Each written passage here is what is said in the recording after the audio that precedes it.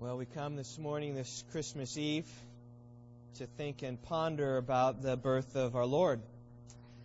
Our songs have focused upon this event. Our scripture readings have been about this event. Our prayers have focused upon this event. And it's my intention this morning merely to unpack several verses that continue to detail the greatness of what took place that night in Bethlehem some 2,000 years ago. We're going to look at two verses this morning. So I invite you to open your Bibles once again to Luke chapter 2. My focus this morning is going to be on verses 10 and 11. 10 for a thematic overdrop, I guess, and verse 11 regarding the specific topics that we will look at.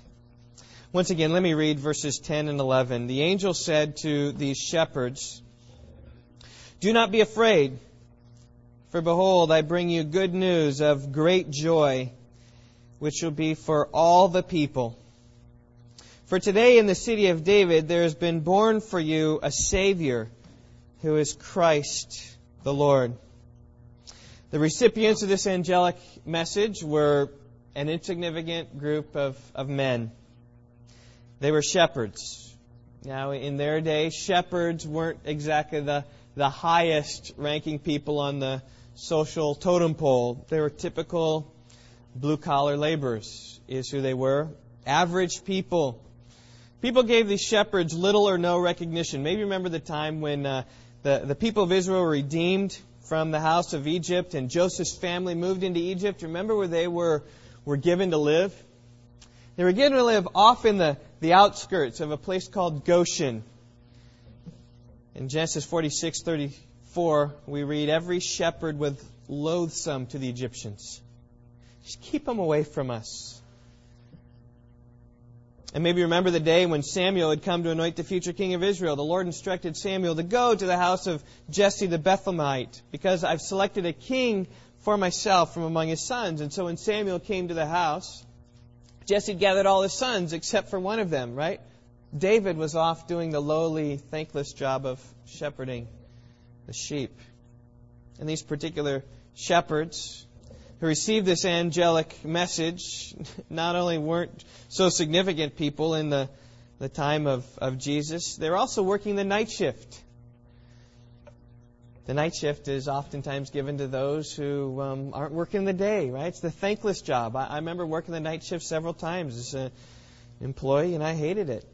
I know, Roger, you just got off the night shift, and I know that others work the night shift as well. It's a hard shift. It's given to insignificant people in some sense. Not saying you're insignificant, Roger, but to say that it's not the easiest job in the world.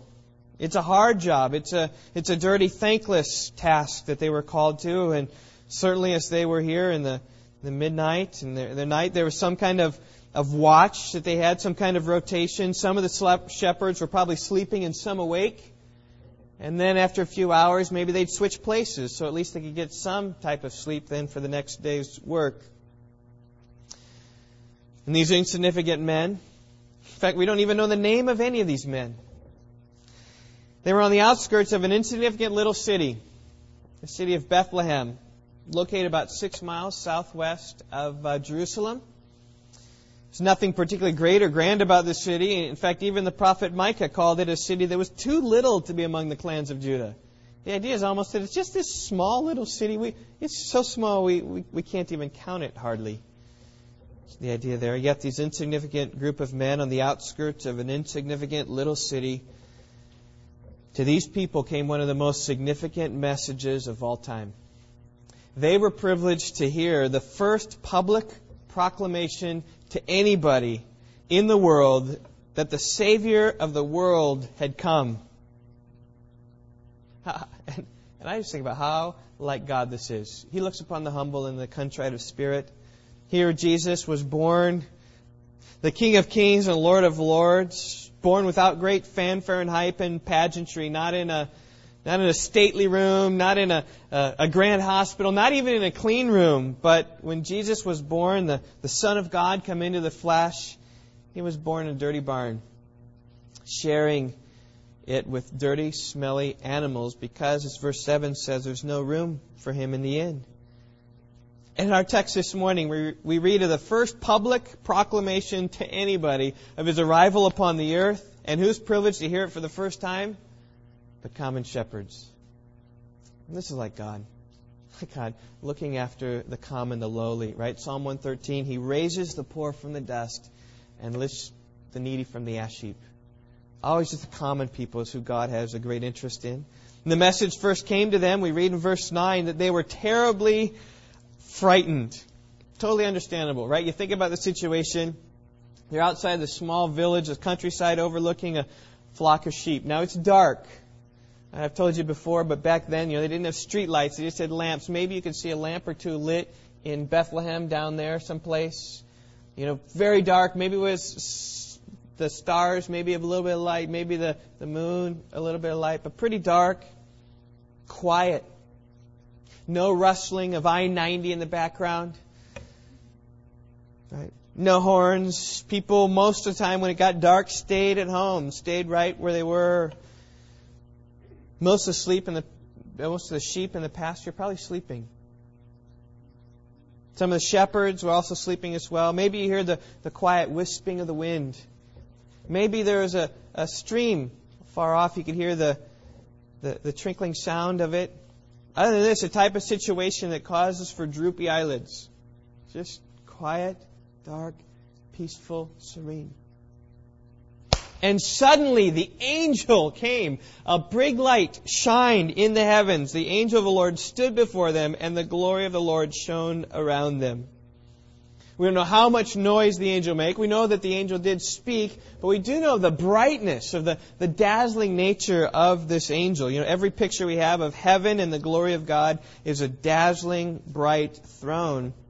And you think here the contrast to the darkness along the countryside and then the brightness of the angelic vision was enough to startle anybody. The strangeness of the event. Angels just don't appear to you all the time. And the strangeness of this event would have created a heart-pounding fear in them. And the first word out of the mouth, here it comes in verse 10, is, "Do not be afraid." Well, easy to say, but hard to do. Bright light, radiant light in the darkness, unusual event. Here comes a voice, and the voice says, "Don't be afraid." I think they were gripped with terror as they saw this. And then the message came, though. It said, "Behold, I bring you good news of great joy, which will be for all the people."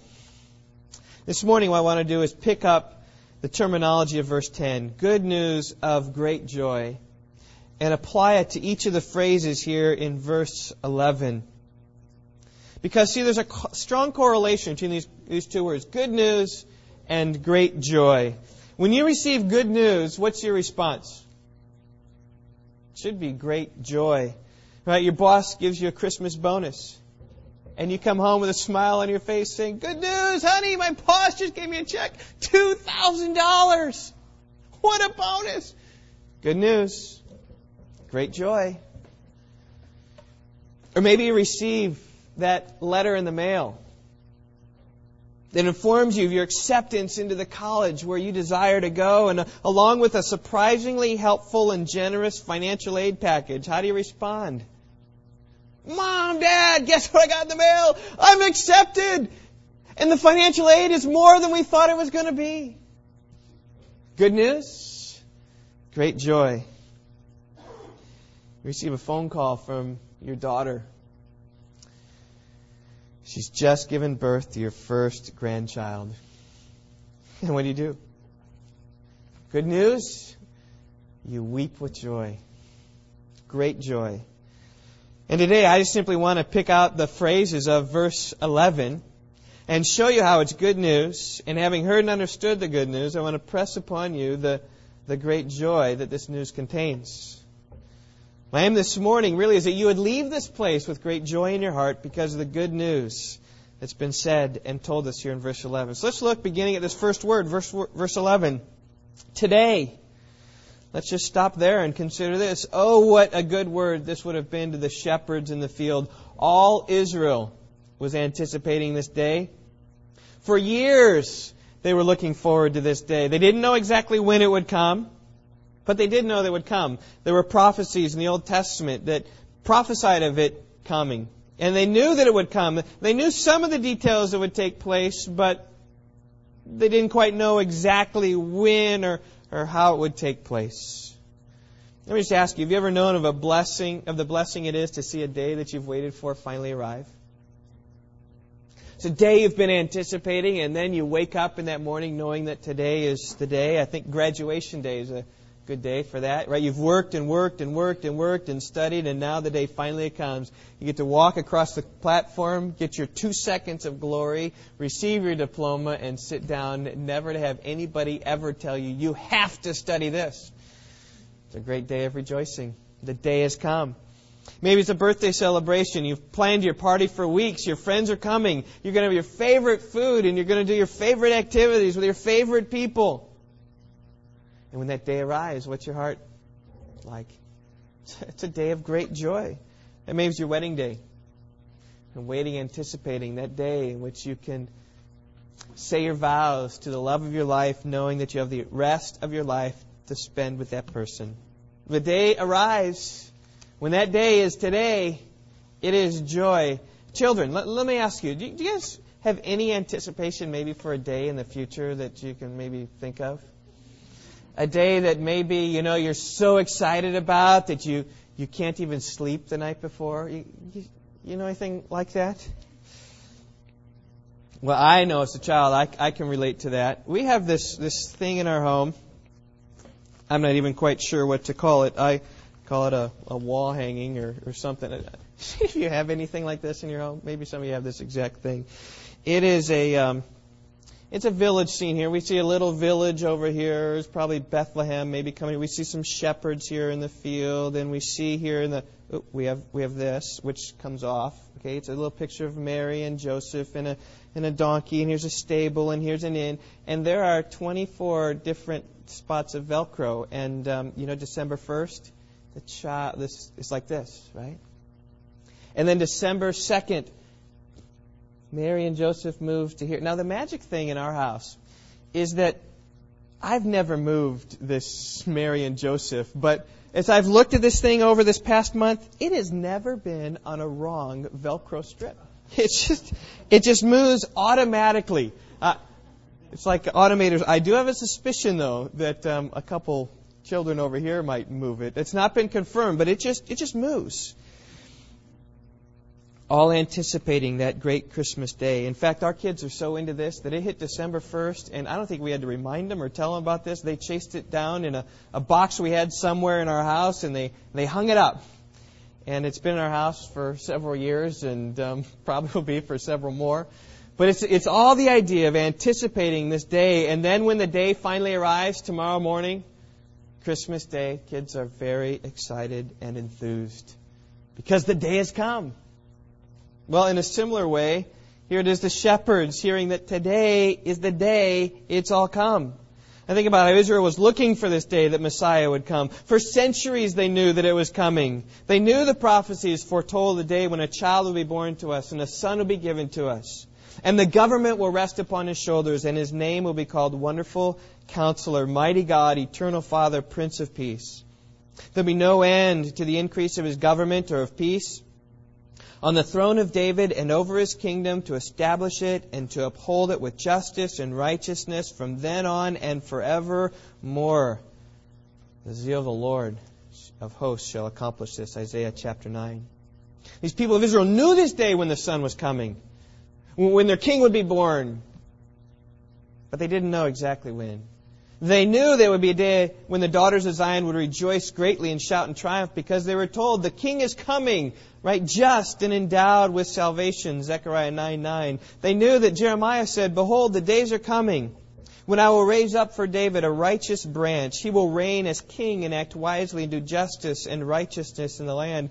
In his days, Judah will be saved and Israel will dwell securely. And this is his name by which he'll be called, the Lord our righteousness. They knew there'd be a day when Messiah would come and sit at the right hand of God. They knew there would be a day in which he would rule in the midst of his enemies. They knew that when that day was coming, but they didn't have a felt calendar to be able to figure out exactly when that day would come. They were hoping and anticipating it. As Tom read for us, Simeon, a righteous and devout man, was looking for the consolation of Israel, looking for it, anticipating it. Anna, later in Luke chapter 2, we read how she was speaking up and talking with those, verse 38, who were looking for the redemption of Jerusalem. They were looking for Messiah. They knew that He was coming. They didn't know quite when. Now, had they fully understood the mystery of the Old Testament, perhaps they could have traced through Daniel chapter 9 and figured out a day in which He was coming. But it's somewhat hidden from them. But they're waiting 400 years. 400 years. The Old Testament canon had finished with the book of Malachi, which pronounced that Messiah was coming. The forerunner would come first, right, who we know now is John the Baptist. And then after that, Messiah would come and make His entrance. But there was 400 years of silence. So they waited for Messiah to come upon the earth. And I'm sure as they waited, there was some slackness toward their anticipation in the years without Him coming. It's somewhat, I think, probably equivalent to our anticipation of the second coming. We know, we've heard that Jesus Christ is coming back to the earth to claim it as His own. And that day, all who are His friends will be gathered together into His kingdom where Christ will rule and reign upon the earth. Those who are His enemies will be judged and destroyed, thrown into the lake of fire. But listen, what about your heart? As Jesus has delayed in His coming, in His return, isn't there a little bit of a slackness in just our eager anticipation? I think this is probably what was taking place during the days of Israel. Slackness, yeah, they knew He's coming, but maybe it wasn't like the forefront thing of their mind. Oh, on some it was, but on others it wasn't. But in the back of our mind, right, we know we have this eager longing for Him to return. Listen, all who love His appearing long for Him to return, to come and claim the earth for Himself. And wouldn't it be good news to hear these words? Jesus Christ is coming today. Wouldn't that be good? That's what the shepherds heard. They heard, today is the day. Jesus Christ has come, the joy of the world, the eternal Father, the Son in which the government upon His shoulders. This one has come. That's what today is about. It is good news of great joy. But you need to know this, though, as much as maybe His coming seemed delayed to the Jews, it wasn't. It came exactly according to the plan of God. Galatians chapter 4 speaks about when the fullness of time came, God sent forth His Son, born of a woman, born under the law. So He might redeem those who were under the law, that we might receive the adoption as sons. See, God had set a day, and He knew when the day would come. So it was when those days were filled up, when it was right, He was going to return. He was going to come. And so likewise, though He's waited 2,000 years, Jesus Christ will return to earth the exact timing that God, our Heavenly Father, has prescribed. Not a day too soon, not a day too late. He'll come back again. And oh, the glorious day when we hear those words, today He's come. Well, the angel of the Lord described that day in great detail. He said this, today, verse 11, in the city of David. You know, when Jesus Christ returns to earth a second time, He's going to return in such a way that every eye will see Him. He said, just as the lightning comes forth from the east and flashes to the west, so shall the coming of the Son of Man be. Right? The idea is this. The lightning flashes across the sky, and you can see it, and you can know it. And He's coming. The second coming, there's no reason at all for you to have anybody come and announce to you His coming, because all will see His return. No need for angelic visions when He returns for a second time. As Revelation 1 verse 7 says, every eye will behold Him. And Jesus warned His followers. If someone says, behold, He's in the wilderness, he said, don't go out. Or even if someone says, behold, He's in the inner rooms, don't believe them, right? Because when Jesus comes back, He's going to let the whole world know. But this wasn't the case with His first coming. His first coming was to a specific place. It was to, as it says here, the city of David that Messiah would come to. Now, without question here, the city of David is Bethlehem. David was born in Bethlehem. He was raised in Bethlehem. He tended his sheep around Bethlehem, perhaps even in these same pastures where these shepherds were tending their sheep. And in 1 Samuel chapter 20, verse 6, Bethlehem is called David's city. It's made clear there, even in verse 4. The city of David, which is called Bethlehem. In fact, it's why Mary and Joseph had to travel from Nazareth up in the north to come down because of the census, and they need to be registered in their hometown. They're of the line of David. Their hometown was Bethlehem. So that's why they returned to his city, to David's city. Now, the Old Testament was clear that the Messiah would come from the line of David. In 2 Samuel 7, the Davidic covenant is recorded. There's a covenant that God made with David so long ago. In it, God promised the Messiah would sit upon the throne of David forever. Listen to what he said. He said, when your days are complete and you lie down with your fathers, I will raise up your descendant after you, who will come forth from you, and I will establish his kingdom. He shall build a house for my name. I will establish the throne of his kingdom forever. In fact, so ingrained was this fact, the people of Israel knew that the Christ would come from the line of David. When Jesus asked the Pharisees, what do you think about the Christ? Whose son is he? It's like easy trivia question. They answered instantly. They said, the son of David. Everyone knew that Messiah would be of David's line. And furthermore, many knew where the Messiah would be born as well. He'd be born in Bethlehem, David's city. Shortly after the birth of Christ, right, the Magi, remember they came from the east. They came looking and they said, where is he who is born King of the Jews? We saw his star. We've come to worship him. And Herod was troubled. And so he gathered together the chief priests and the scribes of the people. And he said, okay, where's Messiah to be born? And almost without hesitation, they said, oh, in Bethlehem. Of course. Everybody knew. In fact, they even quoted from Micah 5, verse 2. As for you, Bethlehem, Ephrathah, from you one will go forth for me to be ruler in Israel. So the Magi took the 6-mile hike down to Bethlehem. On the way, they saw the star that they had followed from the east. So maybe it vanished at some point when they got into Jerusalem because they were a little confused. Brought them down to Bethlehem, and then in their anticipation to see the child, Matthew chapter 2, verse 10 tells us that they rejoiced exceedingly with great joy. Almost exactly the same words here, right? Rejoicing exceedingly with great joy, right? Their travels wouldn't be in vain, right? They had come to see the King, and they're going to see the King in the city of David. And I'm sure that these shepherds heard this news from the angelic messenger, that their response was much the same. They were surely, right, rejoicing to know that it's the dawn of the age. The Messiah has come. He's in the city of David. Indeed, it is good news of great joy. Bright days were in store for the Jewish people. They would be redeemed from their oppression. Right? It's really the focus of our next phrase here in verse 11. In the city of David, there is born for you a Savior. Right? When they thought of Messiah coming, they thought of having a Savior. And perhaps even this is the best news of all in these different phrases here in verse 11. The Savior has come. He's come to rescue us. Listen, we all know what it means to need a Savior. Nothing captures the news wires like someone who's in peril, who needs rescuing. I mean, a baby falls down into the well, and the entire nation sits in their seats glued to their television to watch what's going to happen to this little baby. Or coal miners are trapped in a mine after an explosion. It's all we hear about for the next few days. We become mining experts. I think about even just this past week, right? What was the story this past week? Climbers on Mount Hood. Right? 3 climbers had gone up in this incredible search, for these climbers up in Oregon. It's in the papers, it's everywhere, it's on the news. People are thinking about the snow. They're thinking about snow caves. They're thinking about hypothermia. They're wondering, how long can you survive in the wilderness, right? A few weeks ago, right after Thanksgiving, there was a story about a couple that left, I think it was Oregon or Washington, coming down, and they never came.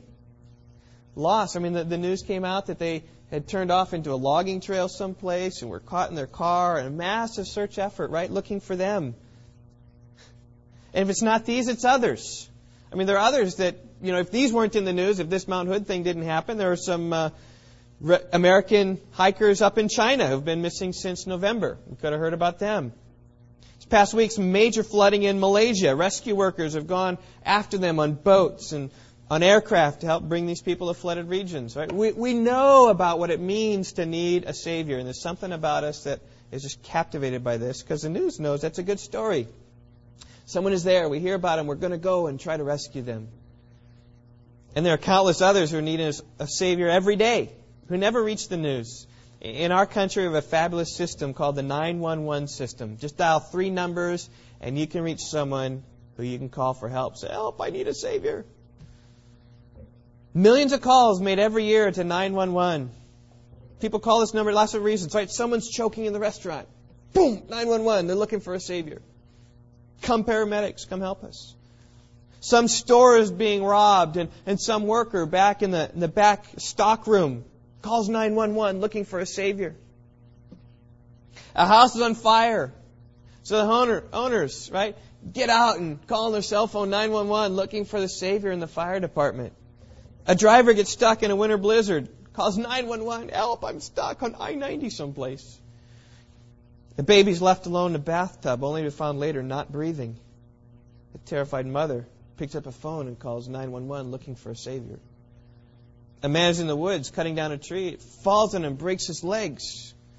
His fellow workers call 911 looking for some type of Savior. And these are just but a few reasons why people need a Savior. But were the truth be known, all of us have need of a Savior this day. Oh, we might not be in this room today here in physical danger, sitting in our comfortable chairs, comfortable room, but we're all in spiritual danger, and we need being saved from our sins. In fact, I would argue even this. This is the greatest need all of us have. We all have a great need to be saved from our sins. And that's what God has provided for us in Jesus Christ. In fact, that's what the name Jesus means. Yeshua, Joshua, Savior. Matthew 1:21, she shall bear a son. You shall call his name Jesus, for he will save his people from their sins. And that's who Jesus is. He is, as verse 11 says, a Savior. Someone said, it's an anonymous quote, I don't know the source of this, but it's been said this, if our greatest need had been information, God would have sent to us an educator. If our greatest need had been technology, God would have sent to us a scientist. If our greatest need had been money, God would have sent us an economist. If our greatest need was pleasure, God would have sent us an entertainer. But our greatest need is forgiveness. And so God has sent us a Savior. And throughout the Scripture, Jesus is called Savior. Rather than giving them all, which would take us too long, let me just give you 1, 2 maybe. Titus chapter 3, verses 4 through 6 says this, when the kindness of God our Savior and His love for mankind appeared, He saved us, not on the basis of deeds which we have done in righteousness, but according to His mercy, by the washing of regeneration and renewing by the Holy Spirit, whom He poured out upon us richly through Jesus Christ our Savior. Or 2 Peter, very last verse in 2 Peter says, grow in the grace and knowledge of our Lord and Savior Jesus Christ. He's the one that saved us. Indeed, even in John chapter 4, verse 42, the Samaritans who came to believe in Him declared Him, Jesus, He's the Savior of the world. And I just say this, how can Jesus become your Savior? How can He be your Savior? It's really easy. You need to be like those who call 911. First of all, you need to recognize your need. The problem with many people is they don't know their need. They're in perilous danger, right? They're in a car going over the cliff, soon to die. Like, why do I need to call 911? Right? They're on a raft going down, about to face the waterfalls, and they say, I'm not in danger. Why do I need to call 911? But you need to recognize the danger you're in. You just need to cry out to God. It doesn't need to be an eloquent cry. You ever heard tape recordings of 911 phone calls? Right? Help, help, my husband, stop breathing! And always on the other hand, calm down, it's okay. They say, help, I'm in an accident, my wife is stuck in a car, you gotta get her, come help me! Calm down, what did you say? I couldn't understand you. Well, your cry to God can be just as non-eloquent as that. God, help me. It may not be, right, a matter of life and death these seconds, okay? But it is a matter of life and death. And the feeling of your heart ought to be just as desperate. God, I'm in danger. of perishing in my sins. And I see where I'm headed without you. God, rescue me. Help me. Be my Savior. Be merciful to me. Cleanse me through the blood of Christ. I have no hope other than that. Whatever kind of cry like that. It's not just a once in your life kind of cry. It's an everyday kind of cry. God, be merciful. Help me again this day. Preserve me. Help me. Save me this day. You know, the Scripture sometimes speaks about how Christ continually saves us. Saves us all the time. 1 Corinthians chapter 1. Paul spoke about how the word of the cross is foolishness to those who are perishing, but us who are being saved, right? Present tense, continually being saved. The cross is the power of God. Continually pleading God to help, help, help. It's the cry of every Christian. And this, let me say, right, when you're rescued from your sins, there's great joy. There is great joy when you're rescued from your sins. Think about when you get in an automobile accident. What's your reaction when you see the policeman coming? Isn't there like relief? He's going to help tell you what you need to do, where you need to go, help solve all your problems for you. When your child stops breathing, what's your reaction when you see and hear the ambulance coming down the street? Isn't there joy that wells up in your heart knowing the Savior's coming? When you're stuck in a snowdrift, what's your reaction when you see the snow truck coming from down the road? It's like, whew. Though difficult circumstance, there is a joy and a relief. And when your house is burning down, what's your reaction when you see the big red truck coming down the street? Yes, it's come. They're going to help. And isn't it relief and happiness and joy and hope and expectation all rolled into one? Right? Isn't it? Aren't there tears of joy when you know that your deliverance is close at hand? You know your Savior's coming to help with all the resources you need to get you or your family out of trouble. Well, this is the joy that every believer in Jesus Christ ought to feel. The Savior's come and He's ready to save. There's great joy there. When you consider the Old Testament passages that predict the coming of the Savior, you see this often. I mean, the Savior is coming. Rejoice, right? Zechariah 9:9, rejoice greatly, O daughter of Zion. Shout in triumph, O daughter of Jerusalem. Behold, your king is coming to you. He's just and endowed with salvation, right? Rejoice because your Savior's coming.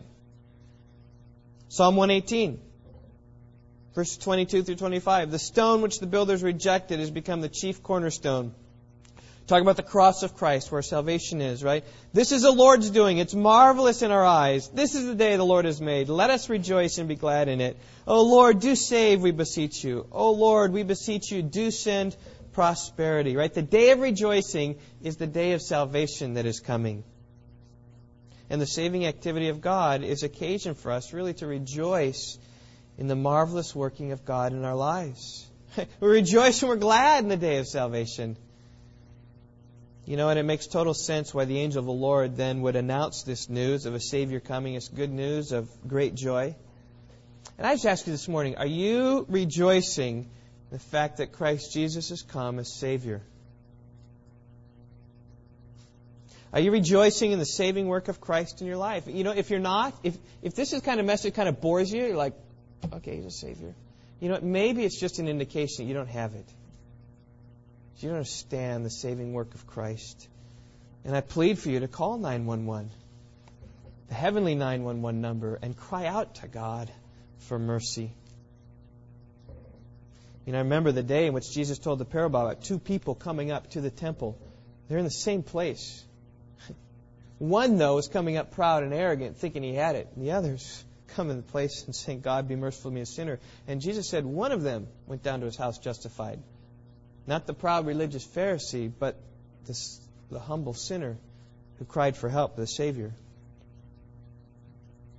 Well, let's look at our last phrase here. We've seen today. We've seen the city of David. We've seen born for you a Savior. Now we come to this final one, Christ the Lord. Christ the Lord. I'm choosing to take these two titles together. He is the Christ. He is the Lord. It makes sense really to take them together because in many ways, they're synonyms. Now, there is a difference in them, but in many ways, they're synonyms. The Christ is the anointed one. The Lord is the reigning one, the ruling one. But oftentimes, it's the one who's anointed is the one who rules and reigns. I think about this with David. David was the anointed one, 1 Samuel 16, and eventually then he came to reign, 2 Samuel chapter 1. We see this in Psalm 2. The kings of the earth are taking their stand against the Lord and against His anointed. The Lord responds by laughter. These puny guys, these kings, rulers of the universe, right? Men of great power, the Saddam Husseins, the George Bushes, the Tony Blairs, right? They're mocking against me. I'll put them down. He said, as for me, I've installed my king upon Zion, my holy mountain. It's the Holy One. It's the Anointed One who's going to rule and reign over all the kings of the earth. He's the sovereign Messiah. It's Christ the Lord. Right? These titles speak about the special one who's received all power and is worthy of all praise. In fact, that's exactly what Peter said in his famous sermon on the day of Pentecost. You remember Acts chapter 2, verse 36. Let all the house of Israel know for certain that God has made Him both Lord and Christ, this Jesus whom you crucified. He's both Lord and He's both Christ, both Lord and Christ. And this message, right, that dawned the new era of the church age, immediately after Jesus ascended with Peter preaching, right, is the same message that the angel proclaimed, that this baby is Christ the Lord. And often when the Old Testament predicted the coming of the Anointed One, it was in the context of joy and gladness, right? It was the good news of the Anointed One coming, right, with great joy. Isaiah 61, very famous passage. Isaiah writes, the Spirit of the Lord God is upon me, because the Lord has anointed me. There it is, the anointing, the christening, right? The making Him of Christ, right? Anointing Him, the Anointed One, that's what it is. To bring good news to the afflicted. He has sent me to bind up the brokenhearted, to proclaim liberty to captives and freedom to prisoners, to proclaim the favorable year of the Lord, the day of vengeance of our God, to comfort all who mourn, to grant those who mourn in Zion, giving them a garland instead of ashes, the oil of gladness instead of mourning, the mantle of praise instead of a spirit of fainting. So they'll be called oaks of righteousness, the planting of the Lord, that He may be glorified. See, when the Anointed One comes, what's going to come with? Joy and gladness and rejoicing. It's going to bring relief to those who are suffering, bring freedom to those in bondage, comfort to those who mourn, gladness instead of mourning, praise rather than fainting, right? It's joy and gladness when the Anointed One comes. And that should have been the reaction from these shepherds as they heard about Christ the Lord coming. And that's where I want us to be this morning. See, the good news of great joy is that Jesus came to dwell among us. The Anointed One, bringing good news of happiness and joy. I want to close really by looking at how the shepherds responded. Look at verse 16. They heard this message. They came in a hurry and found their way to Mary and Joseph and the baby as he lay in a manger. And when they had seen this, they made known the statement which had been told them about this child. And all who heard it wondered at these things that were told them by the shepherds, but Mary treasured up all these things, pondering them in her heart. And the shepherds went back, glorifying and praising God for all they had heard and seen, just as it had been told them. There was Christmas cheer all around this child on this first Christmas morning. Those who heard the shepherds relate their story were filled with awe, verse 18. Filled with wonder, thaumazo. They were just amazed. Mary pondered them in her heart, reflecting upon them. And the shepherds returned, right, glorifying and praising God for everything that they had been privileged to see and experience. There was great joy surrounding that first Christmas morning. And really it comes down to this. How are you going to respond this Christmas season? Yeah, Christmas tomorrow. Will these things be treasured in your heart? Will you find joy in the person of Jesus Christ? He came to earth at the right time today. He came to the right place in the city of David. He came with the right purpose as a Savior. He's come as the right person, Christ the Lord. Will you find joy in that message there? You know, Christmas is a very interesting time. It's the time, I heard one man describe it, that it's a time when we're all happy and we give gifts even to our enemies. We can grumble and complain about the boss, all year long. But then good Christmas time, we come and have a happy smile. And this man was saying just how surfacey it all is. And you know what? This Christmas day, there's some of you going to find yourself in in a good situation, right? Families believing all around you, right? You have good feasting, and you can just have joy and happiness the Christmas day of just all the gifts, all the family, all the love. Woohoo! But you might be in danger, though, of missing what ought to give you the greatest joy, which is what this verse says. Christ the Lord, the Savior, come from the city of David today. And I just encourage you, if you have many worldly blessings and have everything going for you today, this Christmas season, things are looking on the up, I just warn you, you know what? Don't find your joy in those things per se. Find your deeper joy in Christ. And maybe some of you are in a different situation. Maybe you'll find yourself on Christmas Day in a depressing situation. Maybe you'll find yourself surrounded by families shattered by divorce, by unbelieving families, sinful family members coming together, really not in such an edifying way. Well, I just ask you the same question. Are you going to find your joy in the message that the angel brought to the shepherds? Or are you going to be depressed at your outward circumstances? Children, tomorrow you might get some presents. Maybe tonight, if you have generous parents, right? Christmas Eve. Where are you going to find your joy, kids? You can find it maybe in presents that you get. Or you're going to find it in Christ the Lord. Your presents will give you temporary joy, right? By next week, many of the toys you get will be broken. But Christ Jesus is where you need to find your ultimate joy, your forever joy that will always last. It's good news of great joy. Oh, may we realize it today as a church body. So let's pray. Lord, I pray that this message, a simple message of the person and work of Christ, that He has come at the right time. According to prophecy, He came to the right place. He's come to do a great work, to save us from our sins. He's come with all the power and the authority bestowed upon Him from heaven on high. God Himself come in the flesh.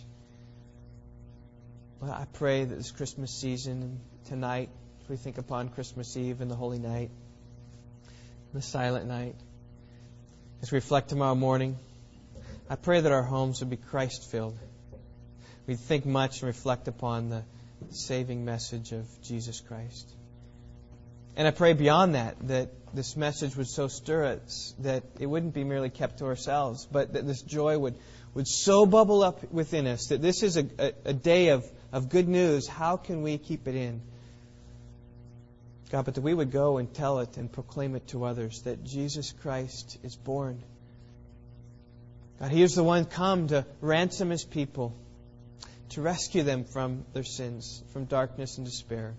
And so, God, I pray You'd stir us with light and hope and happiness and joy to enjoy it ourselves and to spread it to others as well. We pray in Christ's name. Amen.